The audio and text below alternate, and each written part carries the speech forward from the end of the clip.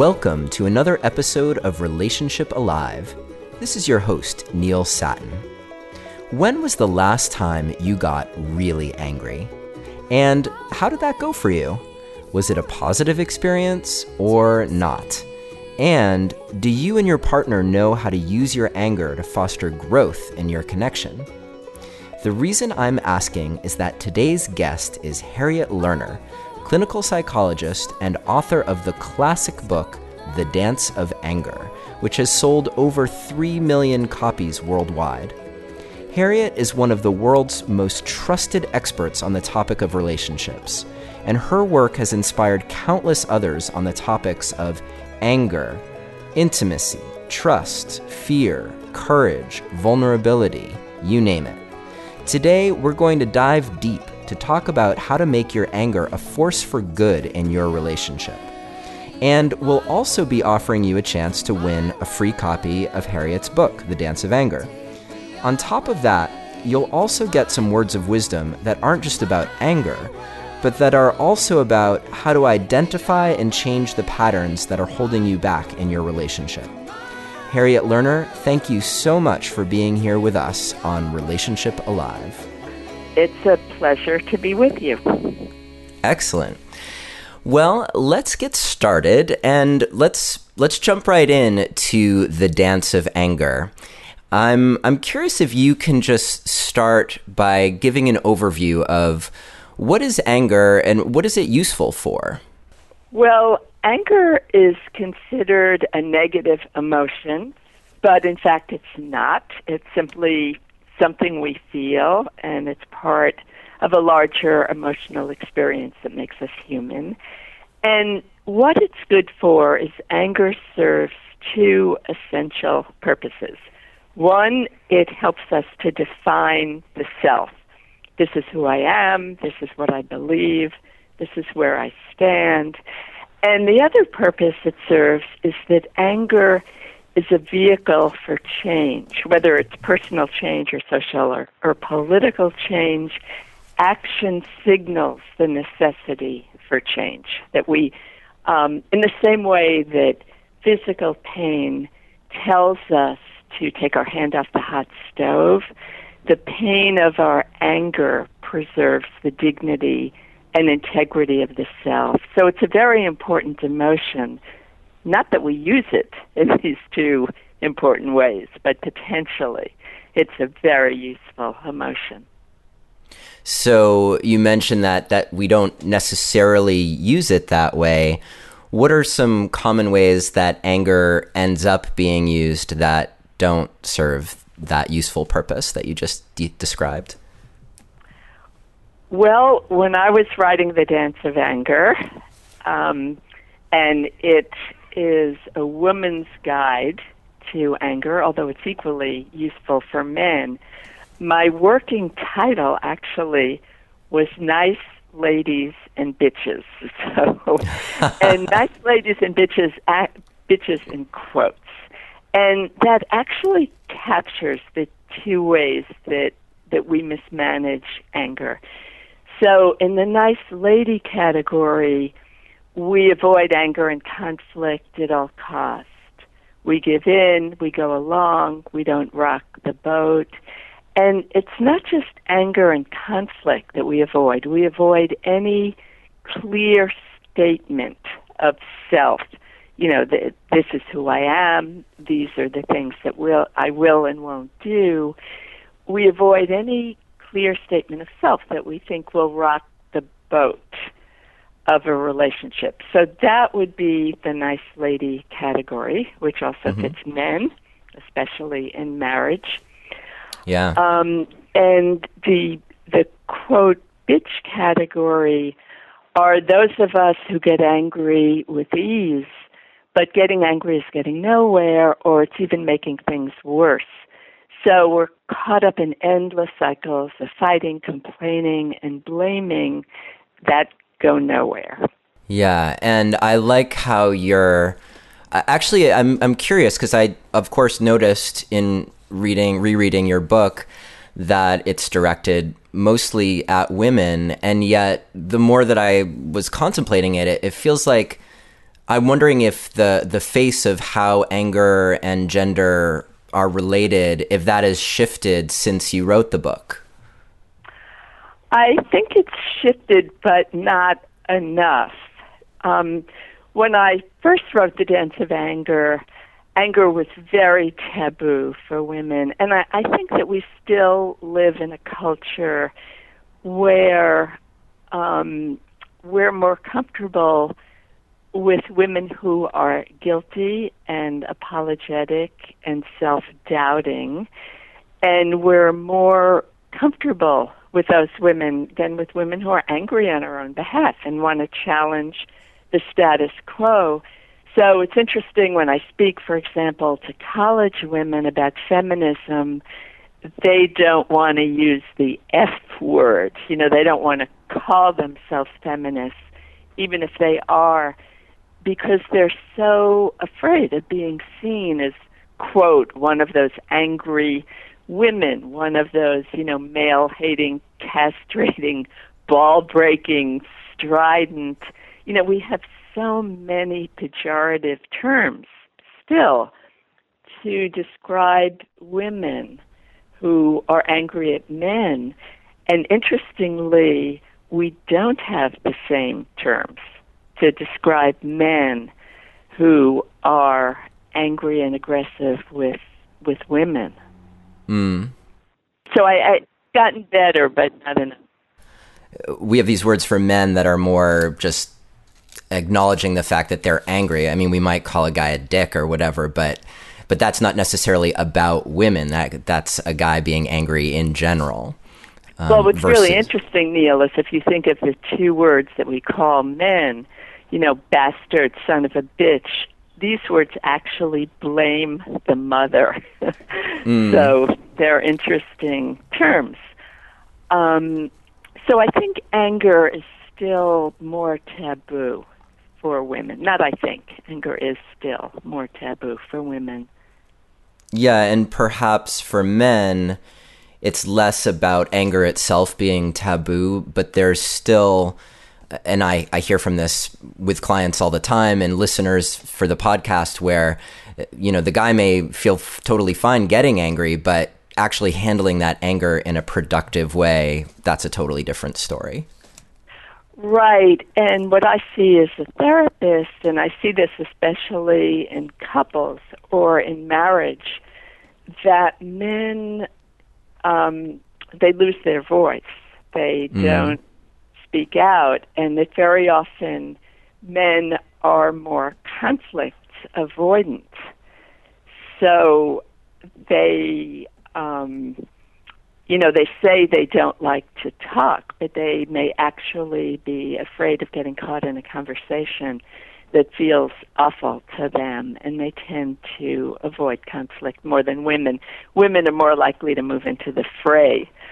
So, managing anger wisely and well is a universal challenge, for all of us. Well, let's dig deeper then and talk about how do you transition from the non-productive ways of feeling anger and expressing anger into something that's more productive? That is a big question. That's why I wrote The Dance of Anger. It's a big question, and it's the most important question. And maybe I should begin by saying that anger is a very difficult emotion. And it's so difficult because one reason is we are wired for fight or flight, like all other mammals. So what that means is it just takes a little bit of anxiety or stress from any source, and we will have a flight response. We'll distance, we'll cut off, we'll stop speaking about things that matter, or we'll have a fight response. So with just a little bit of stress, people very quickly get polarized. We divide into opposing camps. we get over-focused on what the other person is doing wrong and under-focused on our own creative options to move differently. So because it's part of the fight-flight response to get angry, we often don't even know what the real issue is.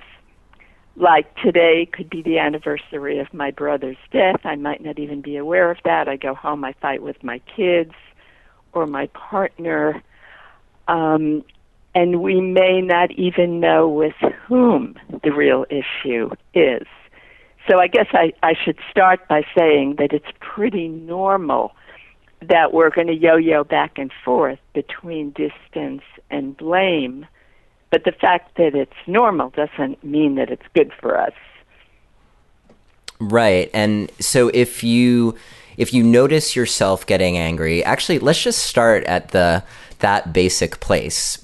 And we won't spend too long here, but what would someone notice in themselves, because noticing is probably the key here, that like maybe even as a precursor to like full-blown I'm angry, but if we're training ourselves to really pay attention and we want to be able to make a shift to like, oh, I'm angry, and this means that it's a chance for me to get really clear on what I want or what I need, or that sort of shift. What would I notice going on with me that would be a sign that, oh, actually this is anger happening. This is my fight response? Well, Neil, actually, you've really identified one of the big challenges, which is to calm down enough to be a good observer. So you're not just coming out with your guns loaded. The ability first to lower your reactivity. We're all wired for reactivity and intensity. And actually, that's the worst time to speak out or send that long, angry email to your sister. So I would say the first challenge is to notice your own clutching, your own anger, your own defensiveness, and to not speak at that time as a general rule. And then, it's actually very useful to be able to think about your feelings and to be able to think about what is your part in this interaction and how can you change it? How can you do something different? Because one of the interesting things about humans is that if we're doing something with our anger that isn't working, do we stop, and do something different? No. People will continue for at least one lifetime doing more of the same. So whatever we're doing, we might be pursuing or arguing or trying to reason with a person, or we might be blaming or instructing or advising or fixing, and if it's not helping, even rats in a maze will learn to change their behavior if they hit a dead end a few times. And in this regard, humans don't... I'm not comfortable with where this is going right now, Harriet. Yes, it's where it's going, is that humans are not as intelligent as laboratory animals in this regard. So the ability to observe an interaction and see that it's not working, to be able... here's an example of a friend I was talking to where every time she goes home to visit her parents, her mother gives her a lecture about religion and about going to church, and they always get into the same fight. And I gave her the challenge of going home and doing something different, which, by the way, is very difficult, so that when her mother, would say to her, why are you in therapy? You should be praying instead, and, would give her the typical lecture. What my friend did is instead of arguing or fighting, she became curious about what religion meant to her mother and asked her mother questions about, like, where did you first develop your ideas about religion, and how are your ideas different than your mom's were, and how did your mom react when you left the church, to go to this other church? And she did something very different, and it required a bit of what I call creative pretending, because it required her, in learning more about what religion meant to her mother and the legacy of how religious ideas got passed down the generation, it didn't feel natural to her. It wasn't, her natural way would be to, tell her mother to shut up already about it. But it was very, very interesting. And it takes so much courage, because in our families, we sort of go round and round like a broken record. It takes a lot of courage to get creative and to look at one's own part in the pattern and decide you're going to do something different. So, if you're the fix-it person and you're always giving advice, you might experiment with not giving any advice. When your, brother tells you this and that and he has this problem, to be able to scratch your head Columbo fashion and say, that sounds really hard. And what options have you, thought about? That sounds very simple, but if you're an advice giver, if you're a fixer, if you're the older sister of a sister, for example, it can take the most tremendous courage and clarity to back off from the I know best attitude and the advice giving, and to relate to that person's competence to solve their own problems or not. So I would say, going back to your original difficult question of what do we do, that first we calm down, and then we become good observers of ourselves and the other person in that distance, blame stuff we get into. And then we have to get self-focused. And by self-focused, I don't mean self-blaming. I mean that we can observe ourselves and change our part in the patterns that bring us anger and pain. Because even if you're only 2% to blame, that's the part that you can change. It's that 2%. Yeah, and like any dance, one person shifts what they're doing, and the whole figure that the two are doing together completely shifts as well. Right. And it doesn't mean that the other person is going to change the way you want them to. And it doesn't mean that you're going to get approval and applause. For example, if you're very mad at your mom because she's being so demanding, and you become more self-focused and figure out what you can and can't do.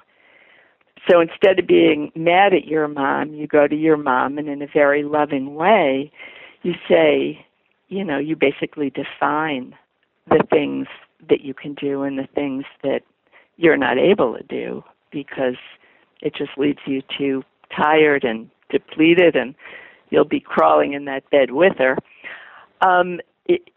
What is your mother going to say? Is she going to say, oh, I'm so happy that you're defining yourself in this new assertive fashion. This is wonderful that you're clarifying a bottom line with me. No, it doesn't work that way. So that when you move from anger to really having a very clear position that you can state calmly, because anything that you want to say can actually be said can be said in a mature, calm way, you're not going to get approval and applause. And that's the point that a lot of people get defensive, or they strike back, or they go back in the old fights. So in the dance of anger, I also help you to deal with the counter moves, the resistance to change from within the self and from the other person.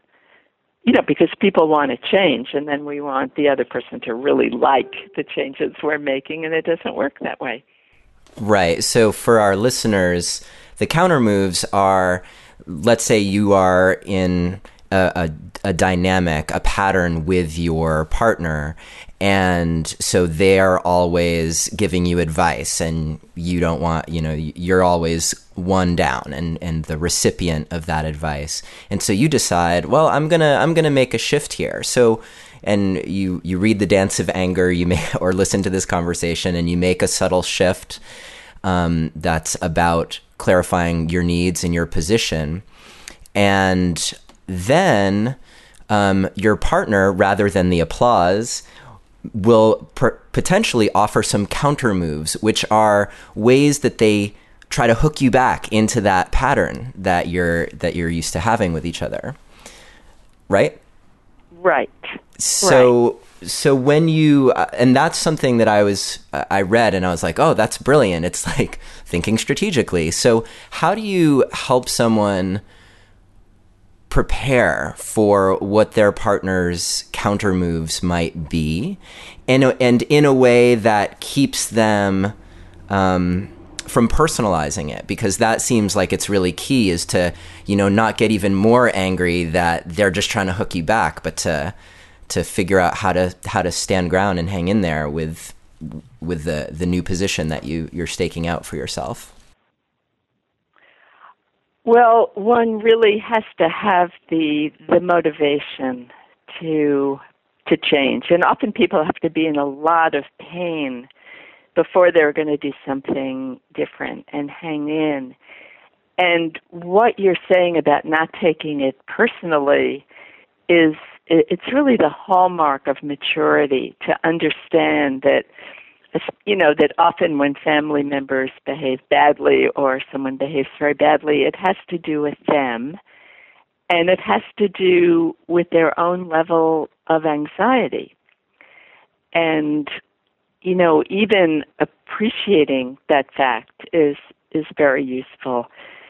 So, and also, if you take a new position, you have to be prepared to stand behind it. For example, say I was working with someone in therapy, and her husband would drink, and he would call her drunk in the middle of the night, and she would have to go and get him because she was afraid, if he got in the car, he'd kill someone. Or she had all these excuses about how she always had to, get out of bed and go pick him up when he was drinking.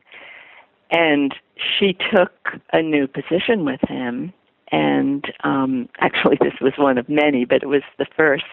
And she said, Joe, if you call me drunk in the middle of the night again, I'm going to call the police to get you, because I can't come and get you anymore. It's not an acceptable way for me to be in a relationship. I don't feel good about myself or you or us, so I need you to know that, I'm going to call the police.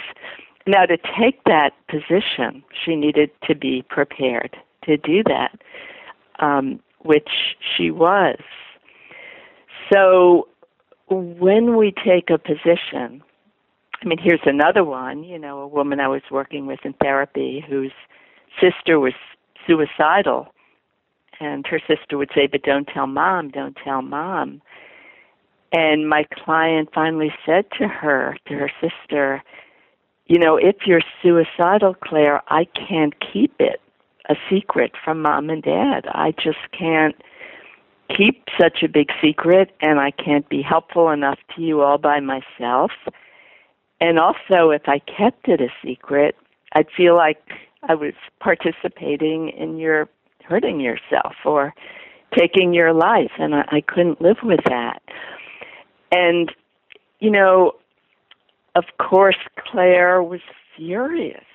It's like, I'll never tell you anything again, and how can you tell Mom and Dad?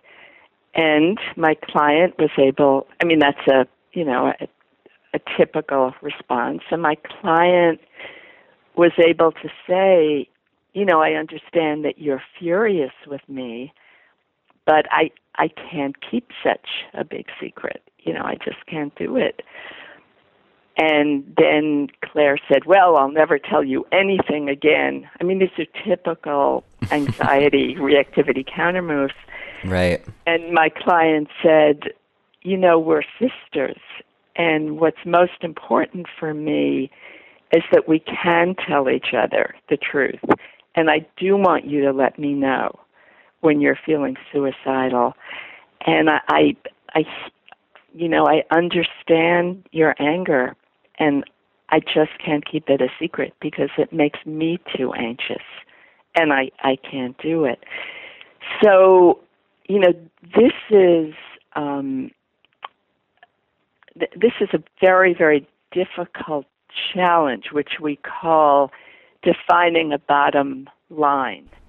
And a bottom line is where your beliefs, your priorities, your values, what you can and can't do, those places where it's not negotiable under relationship pressures.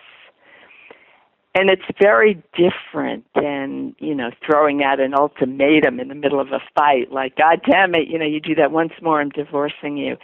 It's really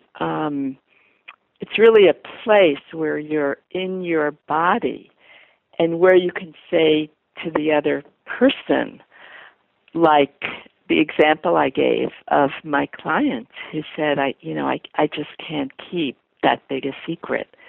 And I never should have said I would. That was my mistake. That's a bottom line position, and that's very complicated.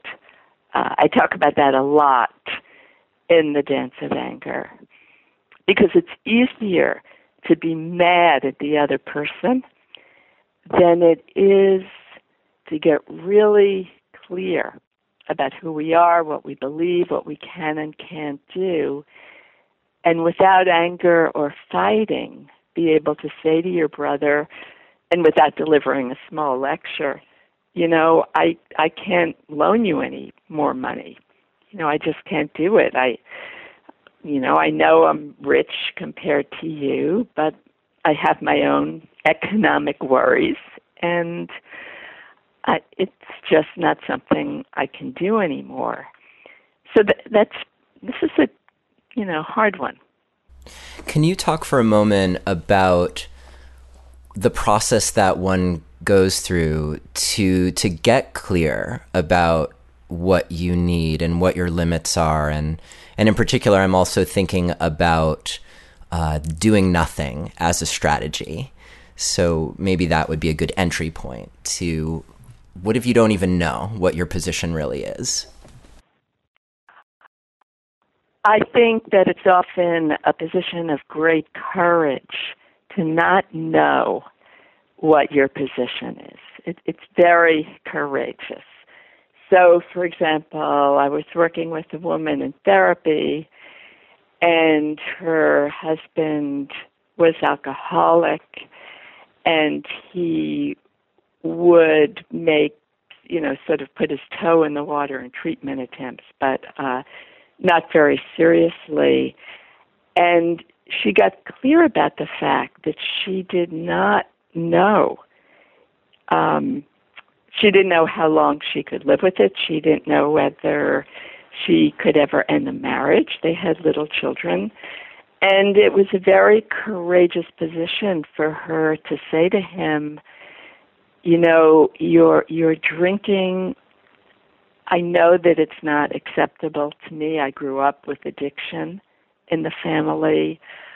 And I am in therapy struggling with getting clear about how long I can live with this or not live with this. in terms of staying in the marriage and feeling good about myself and you and our marriage. And, the honest truth is, at this point, I'm not clear how long I can go on and tolerate this. But I'm working on it. And I think that's a very courageous position to acknowledge to oneself or the other person that you're not clear yet. So it's sort of like using anger as your bellwether to say, there's something here that isn't right. And I don't totally know what it is yet, but I'm asking the question of what that is.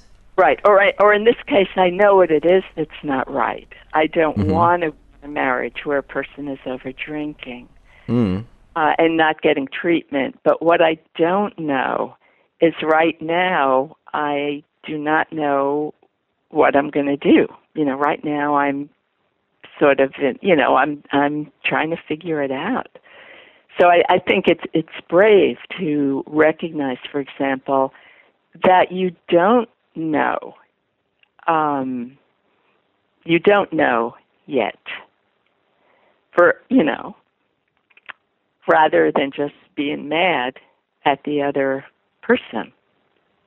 Right. So it sounds like what you're saying is the not knowing is actually a constructive step. It's not like, well, now I got to just do something. It's okay to not do something. Right. It's not like, women say to me, what's wrong with me? My friends are all telling me to leave this jerk, and I think about leaving him, and then I just feel I can't do it, and, it's like that can be a position of courage to not know yet and to be willing to struggle over time to get clearer, because there are some issues in our lives that are really hard to get clear about.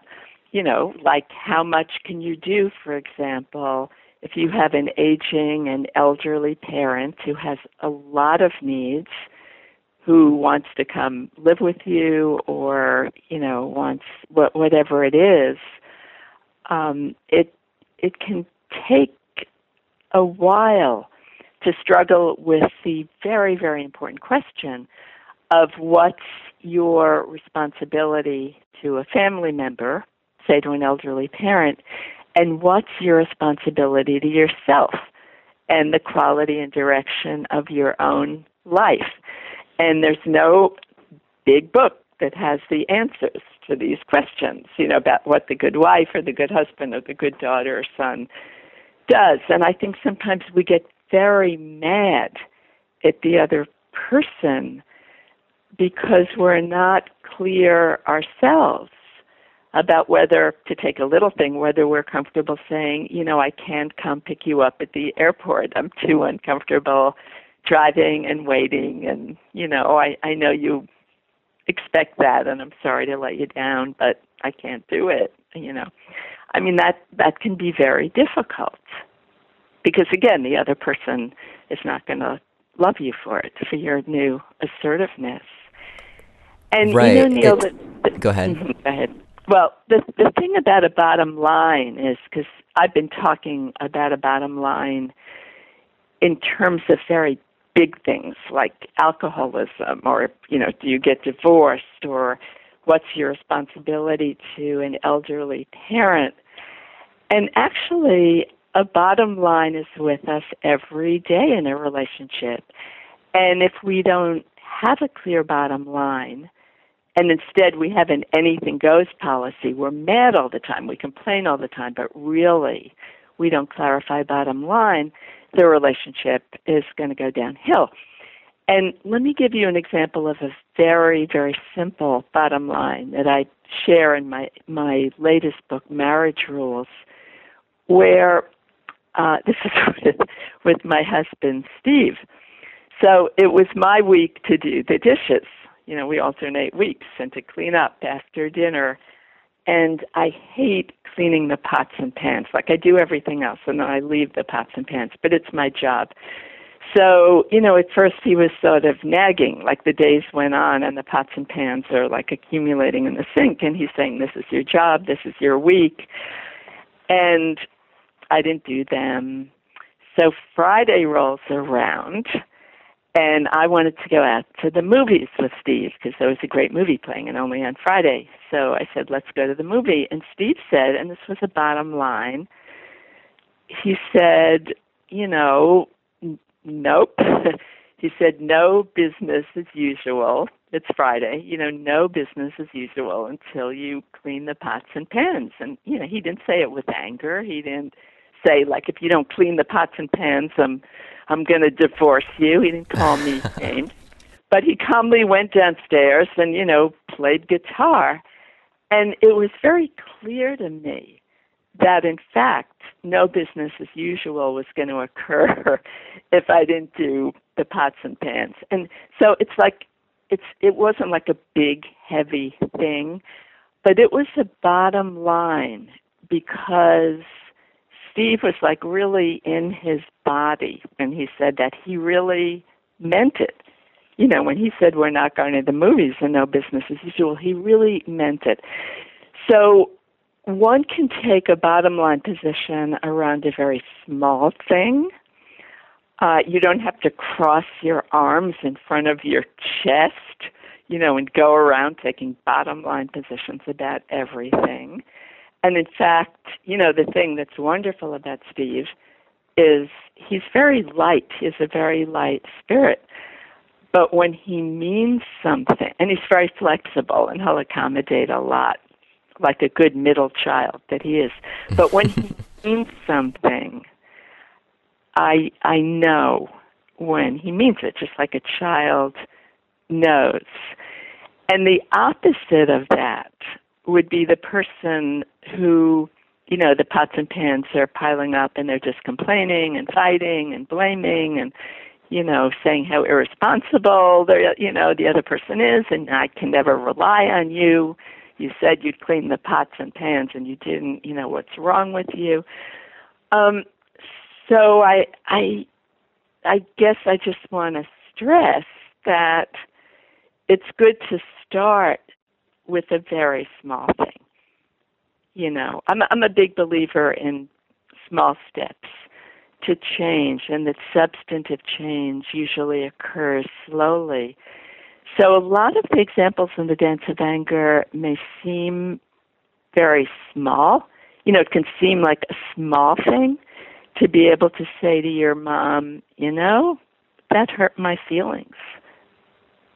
And then not say anything else. It's so hard to say things in one sentence when they're angry. It takes so much courage. We're really talking today about very courageous acts of change because it's easy to just blame someone and get mad at them. Right, and what's so interesting to me is that I think if you asked most people, what's your ideal for your relationship? Is it to be locked in a pattern of pursuing and distancing, or anger and blame? Like most people would probably say, no, like that's actually not what I want. And yet it's an act of courage to somehow break out of that, when the reward for that courage, well, you don't necessarily know. Like you said, it may not be applause, but for two people in a relationship where they both actually want to be in the relationship, then those acts of courage are really the only way that they elevate out of those patterns that just keep them in fear and in trying to control each other or control their circumstances. Right, exactly. And part of the courage, like we're talking about, is that you don't know how the other person will respond, so that you really want to operate out of your best thinking and your best self and your core values. Like I had a client in therapy, and her mom was cut off from mom's sister. That is my client's Aunt Jo. There was a cutoff. Mom didn't speak to Aunt Jo. And my client decided that she really needed to have a relationship with her aunt, or at least she didn't want to pretend like her aunt didn't exist. So she did make some connection with her aunt. At some point, her mom found out and, just said, "How can you do this to me? You know how Aunt Jo treated me." And, my client said, "Mom, I know that you and Aunt Jo have had a very painful time together and things have been very intense. But for me, it's just too painful to not be speaking to a family member." And I, got in touch with Aunt Jo because I just can't deny the existence of someone in my own family. And I know you're mad at me for visiting her, and, I understand that, but I can't pretend that I don't have an aunt. And in this case, her mom was so furious. This is a family with a lot of cutoffs. Mm. And her mom said to her, "If you are going to see my sister, you do not have a mother." And, Whoa. That's really pulling out all stops to threaten cutoffs, between mother and daughter. And my client, though, in a very calm way, it was very difficult over time, was able to hang in with her mom and she actually went over and gave her mom a big hug and said, "Mom, I know we come from a family where a lot of people stop talking forever to other people. I just want you to know that I love you and that nothing in the world is more painful to me than to think that you're not going to speak to me again." But it was a very scary process over time. So, Neil, I'm glad we're talking about the fact that this stuff isn't easy, and yet, this is what it means to grow up, that you can operate out of your core values and beliefs and take a position that's not blaming or, not telling other people what they should do. She didn't say to her mom, "Mom, you should really make up with your sister. This is crazy, that you're not speaking to her." She did not tell her mom what to do. She defined her own self. She said, "It's just too painful for me to not be speaking to a family member." It was actually years of therapy before she could do that. And, readers of The Dance of Anger, when they write and tell me some of the things they've done, and some of them might seem small to our listeners, it's very moving when people get the courage to do something different. Right. And not out of a position of cutoff or distance or blame. Right. Yeah, and to be willing to see what happens next. Right. I'm curious, one thing that I just want to point out, because we've brought it up a few times in this conversation, which has been the strategy that you offer in The Dance of Anger of going back to your family of origin, if that's possible for you, and using it as an opportunity to explore what sort of the legacy that's been handed to you of how people in your family, the people that contributed to how you are in the world in terms of nurture anyway versus nature. I guess it's both nature and nurture. To find out how they've handled their anger or how, and so that I think really helps depersonalize it in a way, so that when you're faced with your spouse giving you a bottom line about something, you can put that in the context of, well, like, this is how my mother handled conflict, and this is how her sister handled conflict, or this is how my dad handled conflict. And suddenly you're able to resource outside of yourself. And maybe it's just occurring to me right now, like maybe that's also about helping you get less wrapped up in your story about how you should act in that situation, and help present you with just more possibilities, or just even the idea that there could be more possibilities. And there are always more possibilities, even when we think we've tried everything and, quote, nothing works. There's always something else to do.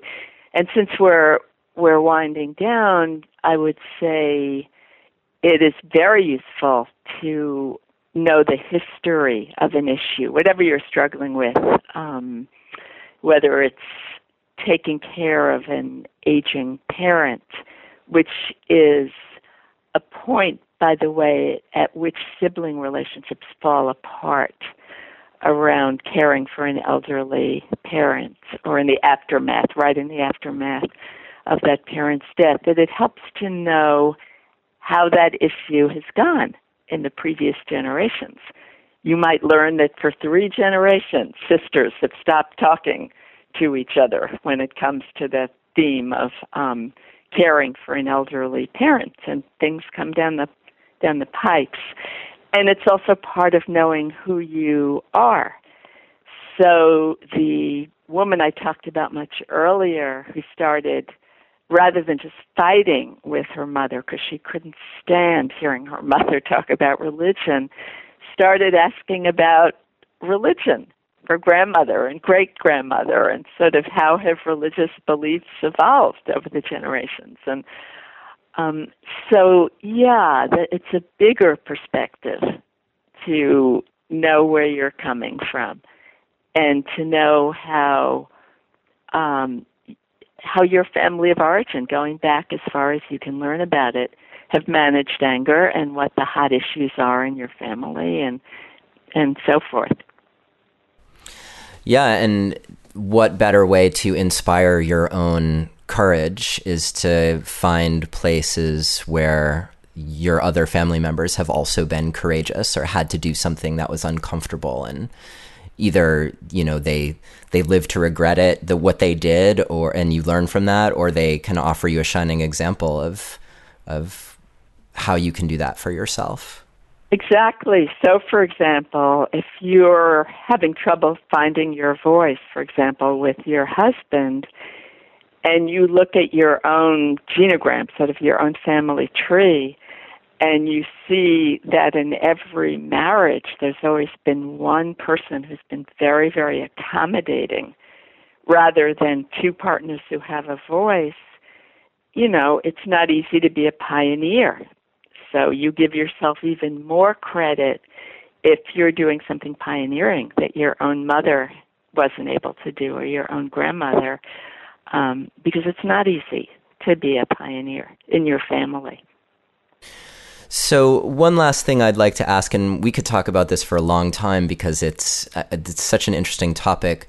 I'm wondering if you have like a final hint for people listening, if they notice a pattern going on in their relationship.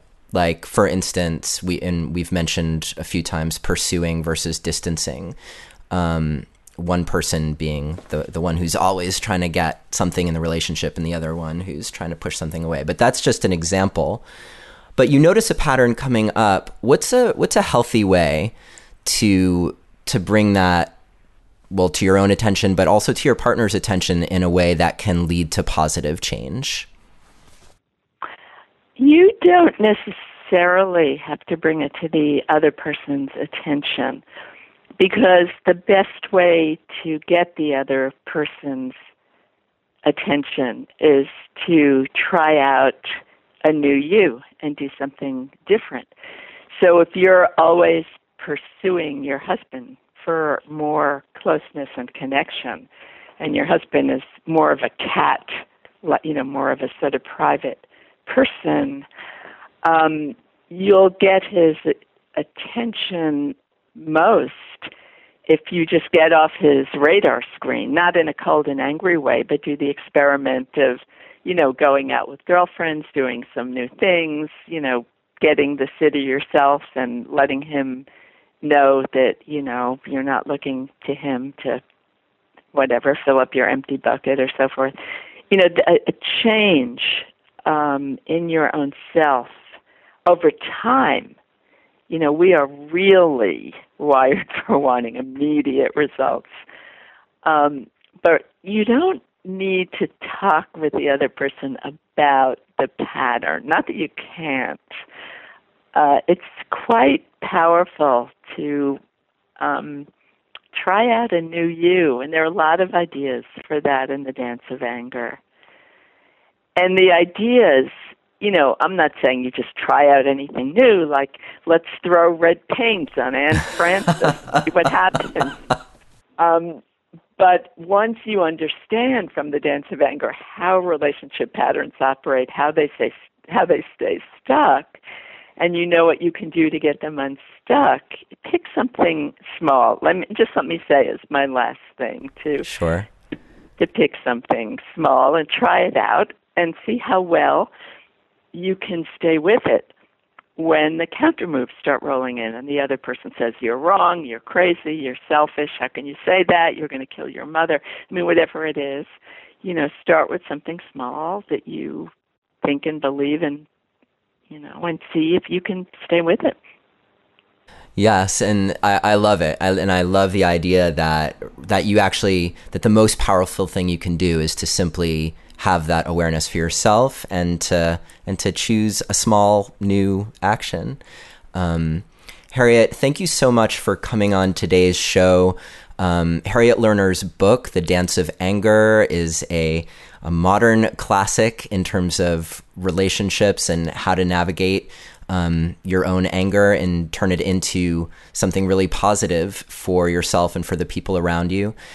We are offering a free copy of The Dance of Anger to one lucky listener. So if you are listening to this episode within the first week of its airing, please download the show guide or text the word passion, PASSION, to the number 33444. And that will qualify you to win a copy of The Dance of Anger. So thank you so much for that, Harriet. And great. And then if you want the show guide or just to go over the salient points that Harriet and I have talked about in this episode, you can visit her website, which is harrietlerner.com, to find out more about her.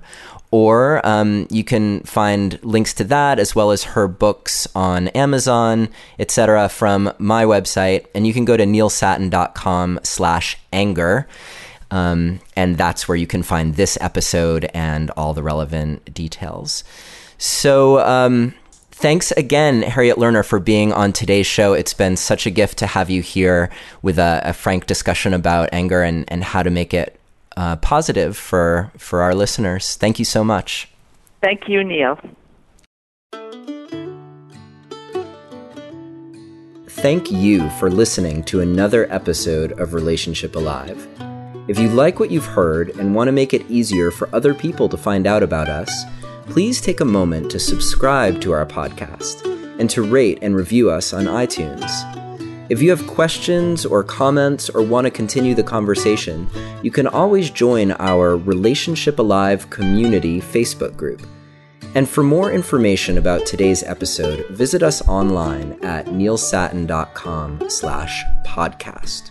Or you can always text the word passion, PASSION, to the number 33444 for more information. Finally, do you have a burning question that you're hoping we can have answered here on Relationship Alive, either for a future or past guest? Let me know and I'll see what I can do. Take care and see you next time.